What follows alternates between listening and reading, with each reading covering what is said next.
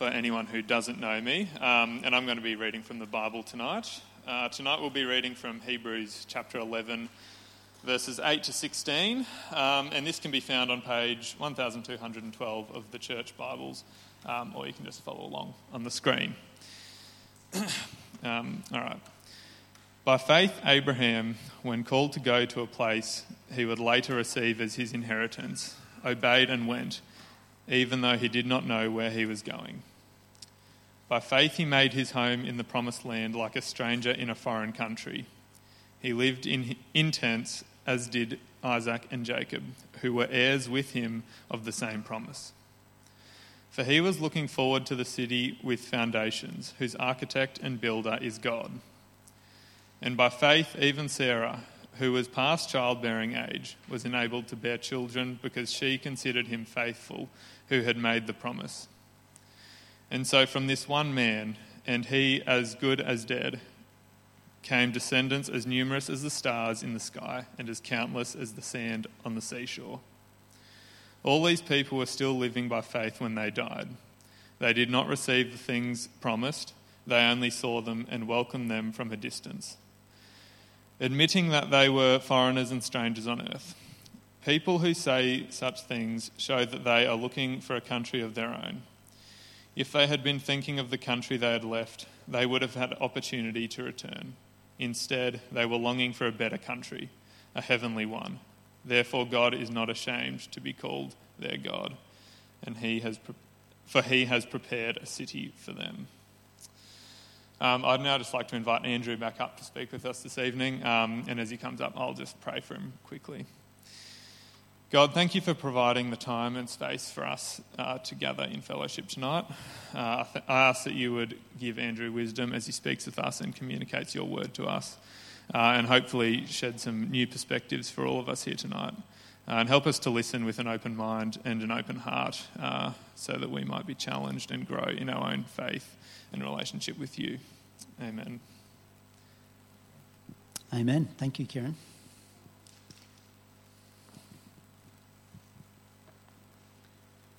Well, thanks for having me tonight. It's a privilege to be with you. And my sermon tonight is called Where is Home for You? And I want you to think about this as I'm speaking tonight. I want you to think about what does it mean to have a home, and where is my home? When I think about that question, where do I want my home to be? Some of you are younger, maybe some of you are still living with your parents, and you're thinking, what will it look like for me to move out into the world? Where is home for me? Did you know that home is actually a really overarching theme in the Bible? You may never have thought about this before, but the Bible begins and ends with a garden, which is home for its inhabitants. In Genesis 1 and 2, we have Adam and Eve living in the beautiful Garden of Eden.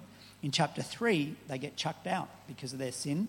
But when they were there initially, God commanded them to fill the world with their progeny and to look after the creation.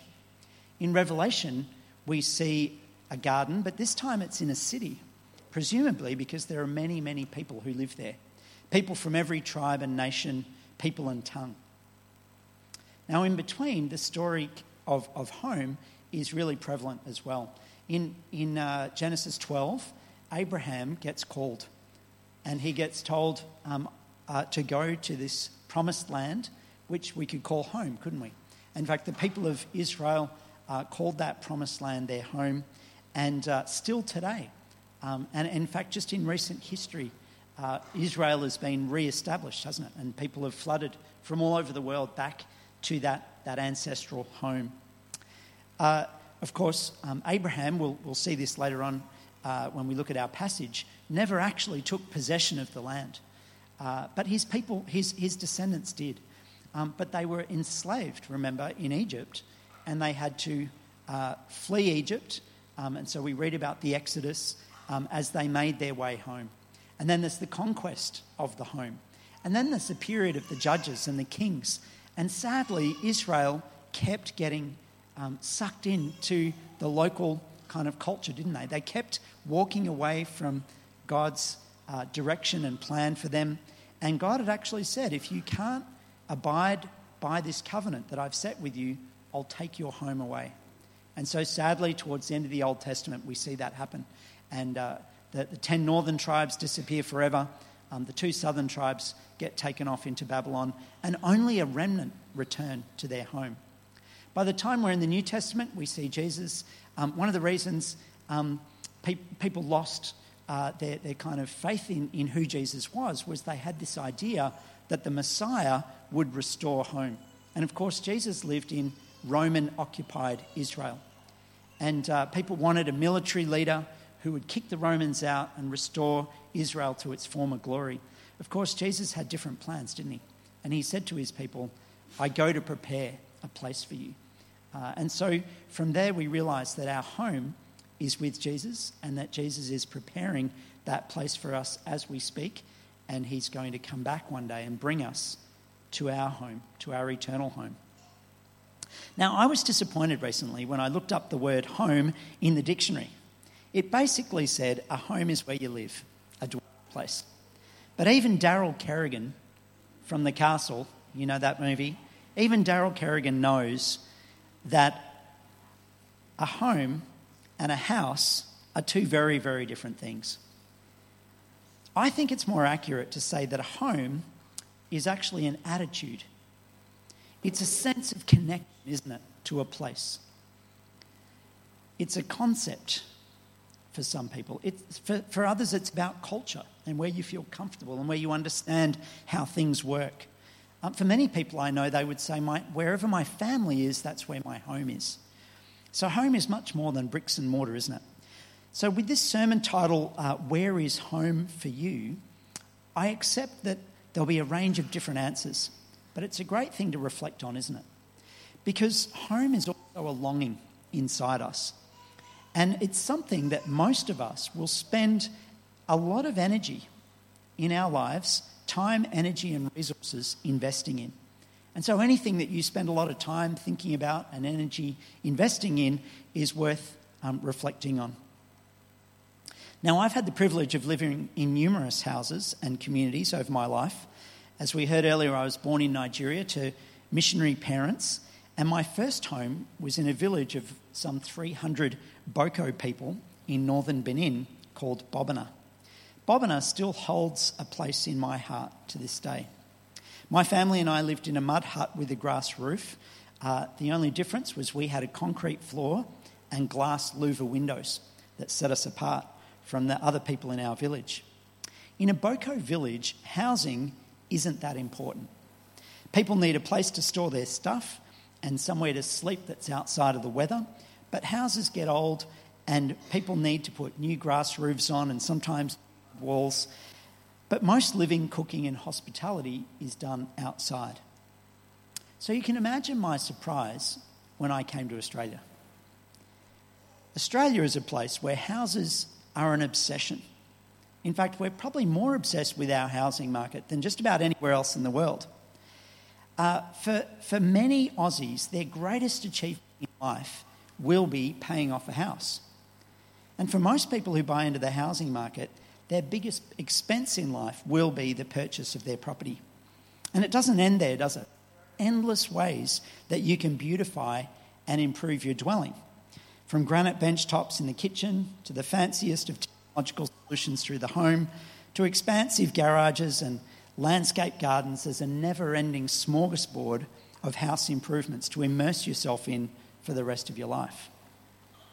Aussies, of course, now carry some of the highest per capita debt in the world due to this love affair with property. But the Bible tells us risky business, where moth and rust destroy, where thieves break in and steal, and where stock market and property markets can boom and bust and leave you flat. And the question I want to ask you tonight is, what does this love affair with property have to do with the kingdom of God? Now, I'm not here to tell you not to join the housing market, but let me tell you that I never have. That decision was made early in my marriage, and it's made me and Naomi flexible and available to serve God. It's not so much that we've never owned a house that's made us flexible, it's the fact that we've never carried any debt. Now, when I was a young adult, I was part of a vibrant young Christian adult community here in Melbourne. I attended Murrumbina Baptist Church, which is where I met Jeff Pugh, and I was a leader at the Monash Uni Christian Union, and I'd regularly visit Naomi at her church before we got married, which was at Glen Waverley Anglican Church. So I knew a lot of young, vibrant Christian men and women. By the time, during those years, we went to lots of weddings. And tonight we heard about an engagement. Congratulations. I was a little bit concerned when I turned around that you looked a little bit surprised. I hope that wasn't a surprise to those of you getting engaged, but it appeared that way. But over the 5 years, I went to heaps of weddings, and by the time I was 30 and had been married for about 5 years, one of the things that I realised was that most of that community of young adults had kind of just drifted, not away from the church. I think many of them still attended church. But what I found sad was that this passionate group of Jesus-focused young adults kind of lost that passion. And actually, as I look back, and at that time, I realised that very few of that group of people went on to serve God with their lives. The bulk of them, well, they got a mortgage, they got a well-paying job, they started a family. And I guess what I'm saying is that the dream of a house, a family, and a career to support it all can become all-consuming. It can also become a trap. But more on that later. So let's have a look at our passage here in Hebrews 11. And Hebrews 11, of course, is a famous chapter about faith and people of faith. And we're starting at verse 8, where it talks about Abraham, by faith, was called to go to a place that he would later receive as his inheritance. And he obeyed God, and he went, even though he had no idea really where he was going. By faith, he made his home in the promised land like a stranger in a foreign country. So Abraham went to this promised land, and we'll see later on that he never actually took possession of it, but he lived there, and he made his home there. But he made his home there like a foreigner, like a stranger. He lived in tents, it says, as did Isaac, his eldest son, and Jacob, his grandson, who were heirs with him of the same promise. Now, what's significant about living in tents is that they were kind of nomads in the land, and they moved around the land. They didn't own any of the land. And what people tended to do in the ancient world when they owned land was to build a city, to put down foundations, to put a wall around it, to protect it, and to make it a permanent settlement. It says here in verse 10, Abraham was looking forward to the city with foundations. But it wasn't just any city, was it? It was a city whose architect and builder is God. Now in John 14, verses 2 and 3, Jesus says to his disciples, "My Father's house has many rooms. If that were not so, would I have told you that I am going there to prepare a place for you? And if I go and prepare a place for you, I will come back and take you to be with me, that you may also be where I am." So there we have this wonderful promise of Jesus, that there is a place that he is going to prepare for us, and that he will one day bring us back. And I love that phrase where he says, and if I go and prepare a place for you, I will come back and take you to be with me, that you also may be where I am. It's kind of saying the same thing twice, but it really affirms, doesn't it, that our home, our place is with Jesus, and he longs to bring us to that place so that we can be with him. Continuing in our passage, it says, by faith, even Sarah, who was past childbearing age, was enabled to bear children. Why? Because she considered him faithful who had made the promise. And so we see Abraham trusting God. We see Sarah trusting God. And even though they were well past the age of having a family, God gave them Isaac. And then verse 12 says, and so from this one man, and he as good as dead, came descendants as numerous as the stars in the sky and as countless as the sand on the seashore. God was faithful. God promised, and he met his promise. Now, when I was living in Tanzania, I became aware there was something that I was missing, but I couldn't put my finger on it. I was very aware that I was missing family and friends here in Australia. I was aware that I was missing certain infrastructure that we take for granted when we're here, but it makes things work and makes our lives easy. And then one day, I realised what it was that I was missing. I was missing Melbourne, the place. It might sound strange, but I missed the cloud formations in Melbourne.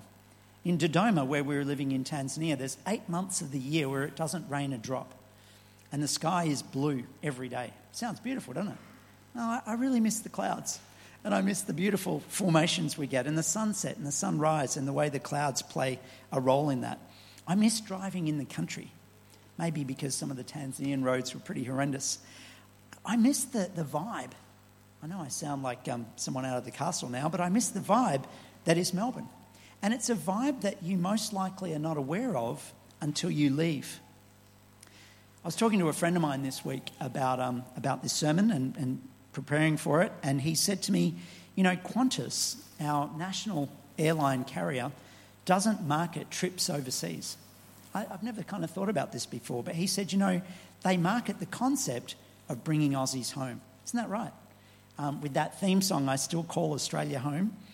And no matter where you've been, no matter what wonders you've seen and done, it's always wonderful, isn't it, to come home? And that's how Qantas kind of markets their service. Now, another way to define home is that it's a longing within us. And maybe that's what I was struggling with in Tanzania. I couldn't quite put my finger on it, and then suddenly realised there was this longing for this place. Now, each of us humans, we live with a whole range of longings, and I think our longing for home is so deep that sometimes we struggle to articulate it. Now, C.S. Lewis, in his sermon, The Weight of Glory, had a go at doing this, and he said, and I quote, "These things, the beauty of the world, the memory of our own past, are good images of what we really desire. But if they're mistaken for the thing itself, that is, the thing that we long for, they turn into dumb idols, breaking the heart of their worshippers. For they're not the thing itself. They are only the scent of a flower we've not found, the echo of a tune we've not heard, news from a country that we've never yet visited." Lewis says, you and I need to be woken from the evil enchantment of worldliness that has been laid upon us. Almost our whole education has been directed to silencing this shy, persistent inner voice. Almost all our modern philosophies have been devised to convince us that the good of man is to be found right here on this earth. So you see, I'm not saying that home on earth is a bad thing. Home is this longing inside us. What we need to be really careful to do is to make sure that we don't mistake our earthly homes for the true home that we long for. If you do so, your earthly home will become an idol that will eventually break your heart when you can't extract from it all the things that you were longing for. Let's go back to our passage. Verse 13 says, all these people, so Abraham, Isaac, Jacob, Sarah, they were still living by faith when they died. That's amazing, isn't it? They had been promised something and they never in this life took hold of it. They did not receive the things promised, they only saw them and welcomed them from a distance, admitting that they were foreigners and strangers on earth. Now, my question to you is, when you think about your citizenship, where do you belong? Now, if you say, well, I'm an Australian, I'm a Melburnian, this is my place, this is where I belong, then you're not a foreigner or a stranger, you're a citizen. Even though Abraham lived and made his home in that promised land, he always said that he was not a citizen. He admitted that he was a foreigner and a stranger. And verse 14 says, people who say such things show that they are looking for a country of their own. So when you say, you know what, I live here, I love it here, but this isn't my home, what that says to other people is that there's somewhere else that is your home. There's somewhere else that meets that longing in your heart. That right now, while you might be here, you're actually a foreigner here. You're an alien in this land, and there's somewhere else that you belong to. That's powerful, isn't it? And that's how Abraham and his family saw that land. Verse 15 says, if they'd been thinking of the country they'd left, now they'd left a place called Haran in Ur, if they had been longing for Haran, they could have gone back. Instead, it says, verse 16, they were longing for a better country, a heavenly one. Therefore, God is not ashamed to be called their God, for he has prepared a city for them. So God asks of us, he asked of Abraham and his family to believe him, to have faith in his promise. And therefore, God is not ashamed to be called their God, and he will meet their need with a city that he's prepared for them. Now, I want to speak with you briefly about the holy life, and then I want to take a few minutes to practically outline what's involved in serving God, particularly overseas, as this is May Missions Month, but also I'll talk a bit about how you could serve God right here. Now, a preacher I heard recently said that the good news of Jesus sometimes is seen as kind of the best part of the gospel, of the Bible.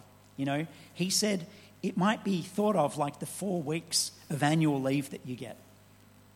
And he said, while the holy life is the grind that we participate during the other 48 weeks of the year. He said the gospel might be seen as a rich dessert, while the holy life were the boiled potatoes that you ate in the main course. But he went on to say that's not the case, is it? The reality is that the holy life that God calls us to, every one of us, not just professional clergy, every one of us is called to live the holy life. And that is the rich result of the gospel. God saved us from our sin through Jesus' atoning death on the cross. And then he saves us from the drudgery and boredom of a meaningless life. Now, I spend my life working in the corporate sector, doing leadership development work and coaching, training work. And I meet people all the time who are struggling with the meaninglessness of what they do, with a sense of there's got to be more than this. And this is in a place where we are among the world's richest people. So if the world's richest, most affluent people are bored and feel a lack of purpose and meaning, then let me tell you, what the world is selling to you doesn't work. And so this brings us back to the theme of home. And my question to you tonight is, where are you investing yourself? And where are you going to invest yourself in the future? Will you spend the rest of your life accumulating property and other assets because that's what the world encourages you to do? Or will you, like many faithful men and women before us, live in this world like a stranger in a foreign country? What could that life look like? Well, let me get you started on that journey. I've got a PowerPoint. There we go. So we're going to just think about this. And I know it says overseas, but I want you to also think about the fact that you could do this right here in Australia. Australia, on the globe, is actually a really dark spiritual place. And Melbourne is perhaps one of the darker spiritual places in an already dark spiritual place. So right here in Melbourne, there is a deep need for mission to be taking place. There are communities of people here in Melbourne who've never heard the good news of Jesus. So you don't need to be going overseas. I often think it's ironic that we send missionaries overseas when right here on our doorstep we have a dark reality. I don't know who I wave at, but next slide, please. So you can see a number of bullet points here, and I'm just going to run through these bullet points in a series of slides, and we're just going to look at what are some things that I might consider as I think about what it would look like to serve God overseas. Now, some of you will be on this journey already, and let me just encourage you to keep on that journey. Others of you might be thinking, what does it look like? How do I do it? Sometimes when we meet people who have served overseas for many years, they feel like a different breed. And you think what they do and who I am are two very different things. I could never do that, but worth exploring. Next slide. The first thing I want to say is that there is 1,000,001 opportunities out there in the world today. Perhaps there's more opportunities now than there's ever been. And God can use you in your professional capacity. So if you've studied to be an accountant, a lawyer, a doctor, a nurse, a teacher, whatever you've studied to do, a builder, you could do that in mission for God. You can see business's mission there, BAM. I talked a little bit about that earlier, this idea of the combination of business and gospel ministry. There's also a thing called PAM, which is professionals as ministry. This is where people might take up a job, for example, a lecturer going to work in a university somewhere overseas and being part of the faculty there, but also being there very intentionally as a Christian witness. It might be a consultant going to work for KPMG in Tanzania and serving in that kind of role. So there's lots of people who find themselves as professionals in mission in a secular organisation as a Christian serving in that place. Many different countries where mission is happening require administrators to go. It doesn't sound really sexy, but you know what? It's absolutely essential. And organisations that I work with and know well often struggle to find people who are willing to go and actually make mission possible on the ground for the teams that are working there. And of course, if you've got leadership experience or you've been a team leader, nowadays a lot of mission happens in teams, and there's always a need for leadership, particularly in multi-ethnic teams, multicultural teams. It's often a really complex role that needs wise leadership. Most of the time now when people go overseas, they don't go overseas and plant churches. They work with national leaders to plant churches. And so once upon a time when there was no church, Westerners would do that. Nowadays, often we're working alongside local people and serving them in the way that we do that. You can see some other examples there. Next slide, please. This slide just talks a bit about family and risk. And I mentioned there that it's not just as a family, but even as a single, you have to think about a whole lot of different logistics. There are a whole lot of costs involved. Even where it says visas there, that can be very challenging. Getting into Tanzania now, for example, is almost impossible for a missionary, whereas once upon a time you could literally have missionaries stamped in your passport and go in. And so we have to be more kind of creative, and it has to be authentic. You can't be sneaking into countries pretending to be something that you're not. That actually brings the gospel into disrepute. You need to know when you get to a country that there are the services that are going to be able to look after you if things go wrong. We went with SIM to Tanzania, and we knew that if something went horribly wrong, which thank God it didn't, that we could organise an emergency evacuation and we could get out of there quickly and we could get to the right kind of care. Schooling is often a real challenge. When we went to Tanzania, our kids were able to go to a local international school, but that international school really started failing badly in the kind of second or third year we were there, and we ended up having to come home a little bit early because that school became unviable, and the other schools, international schools in the country, were horrendously expensive, and we realised that we needed to come back for the sake of our children. There's also questions of safety, both physical safety but also psychological safety, and the impact of mission work on your children. It can be a great adventure. It can also be a great challenge. And so being aware of those things and being prepared for them is critical. Next slide. Choosing a mission agency is a challenge. There are so many different mission agencies, and I've tried to put some bullet points here in order of kind of priority. I think the first priority is you need to know that you and the mission agency that you're potentially thinking of joining are really well aligned theologically and also aligned in terms of mission, vision, values. Most organisations will put you through a really rigorous application process and want to get to know you and get to know what you stand for and get to know what kind of faith you have. Sometimes the ministry role that you want to play will dictate the agency that you join. Sometimes the region of the world that you feel called to, or maybe you already have some language or you have an affinity, that there are certain organisations that do particular work in particular places. The question there of faith-based is really about support. Some organisations will require you to raise whatever money you need to support you in the field. Some organisations will be able to provide you with a small salary. Others, maybe you go out and you do a voluntary role for a period of time. I mentioned most mission agencies now are team-based in their ministry, which means you have people around you to look after you and care for you as well as to serve with you.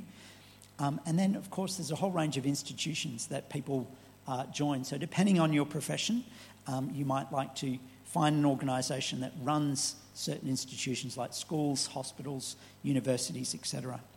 And it's really important to know, how well will I be cared for by this organisation? What are the pastoral care kind of structures that are in place? Next slide. This slide is a good idea for anyone, no matter where you live, and it's really about developing good, healthy, spiritual, physical and emotional disciplines in your life. And particularly if you're going overseas, because transition to a new culture, to a new context is exhausting. And we know that lots of missionaries actually burn out, particularly in the early years of their life, because everything's so new and different and challenging. And so having a real plan to manage yourself, having intentional breaks, having a strategy and having a coach can be a really helpful thing to help you, particularly getting through those first few years. Next slide. Nowadays, there's lots of really great training available. Training which probably wasn't available to my parents, but which is available to you. And so learning how to cross culture. With cultural intelligence training, that second bullet point, you can do an assessment and discover, what are my aptitudes and where do I need to develop in order to be able to cross culture really effectively. Transition is a huge thing. When you move to a different country, you move house, you move culture, you're eating new food, you're learning a new language, you're using a new currency. Everything changes. And that in itself can be really quite exhausting. And so having people to walk that journey with you is really critical. And that last bullet point about re-entry, that's an interesting thing, isn't it? That often when you expect when you go to another country that you're going to be confronted by a whole lot of new realities, but you don't necessarily expect when you come home that it's going to be tough. And so a lot of people kind of get surprised by that. And we talk about reverse culture shock. And so re-entry preparation is something that organisations are doing much more thoughtfully now. And then we have financial support and preparation. Now, the top couple of bullet points there bring us a little bit back to the sermon and to the themes I was raising. And I want to ask you, what kind of financial condition are you in now? Taking on debt, the simple reality is it will inhibit you from serving God. You will be locked into a career that will require you to be able to pay that debt back. Learning to save and live within your means is a great thing to do. And you know what? It's completely countercultural to the way most Aussies live. Most Aussies, you just live it up and you worry about paying for it tomorrow, and you're locked in for the next 30 years or however long it's going to take, and you don't really ever have time to think about how you might serve God. The bullet points below that just talk about raising financial support, which is a huge challenge. Going to people, talking to them, asking them to actually support you financially. You have to have a vision and a mission and a credible story that people can see that what you're doing is genuine and it's going to make a real impact. And then when you're in that role, you have to be really transparent about your finances. Now, think about our culture. We don't talk about how much we earn. We don't talk about our assets. We don't talk about our budgets with each other. It's kind of not the thing to do in our culture. But when you're a missionary, people want to know. What do you need? How much do you need? Have you got enough? Have you got too much? And the bottom question there says, be careful not to under budget. I've met people who are so eager to get out to the field, they set a budget target which is low so they can get out quicker, but then they discover when they get there that they haven't got enough to live on. And that can be painful and very difficult to rectify once you're in the field. So be really sensible, get the advice you need, and then raise your funds and know that God will provide your needs. Final slide here is about timelines, and that's just to say that getting from here to there takes time. I mentioned at the very start of this that some of you will be well onto this journey already. You will have an education. You'll have a tertiary degree. You might have some years of experience in your field. That's a wonderful thing. A lot of people want to get some theological study under their belt before they go overseas so that they can be adept at teaching people the good news of Jesus and discipling people and being able to share the Bible with them. The process of application to an organisation can take 12 months in and of itself. And then, of course, all the finance and support raising, saying goodbye, induction, language, culture acquisition. Some people might do this quite quickly, which would be 12 to 18 months. That'd be really fast. Other people, this can take 5 to 10 years, depending on how much of that education and experience piece they need to get. So, guys, there's a whole lot of information. If you kind of ever wondered, how do I get from here to there? What does that look like? Hopefully that's given you some ideas. But let me pray and then we'll close up. Father, we thank you that not only do you save us through the death of Jesus on the cross, not only are we given the free gift of eternal life, but you also include us in mission.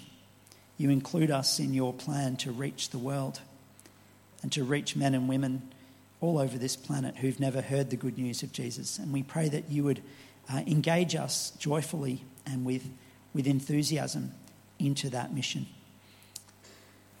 Father, I pray for each person here that you would be speaking to their hearts, help them to know their gifts that you've given them, and help them to find their niche in your kingdom. I pray this in the power of Jesus' name. Amen. Amen.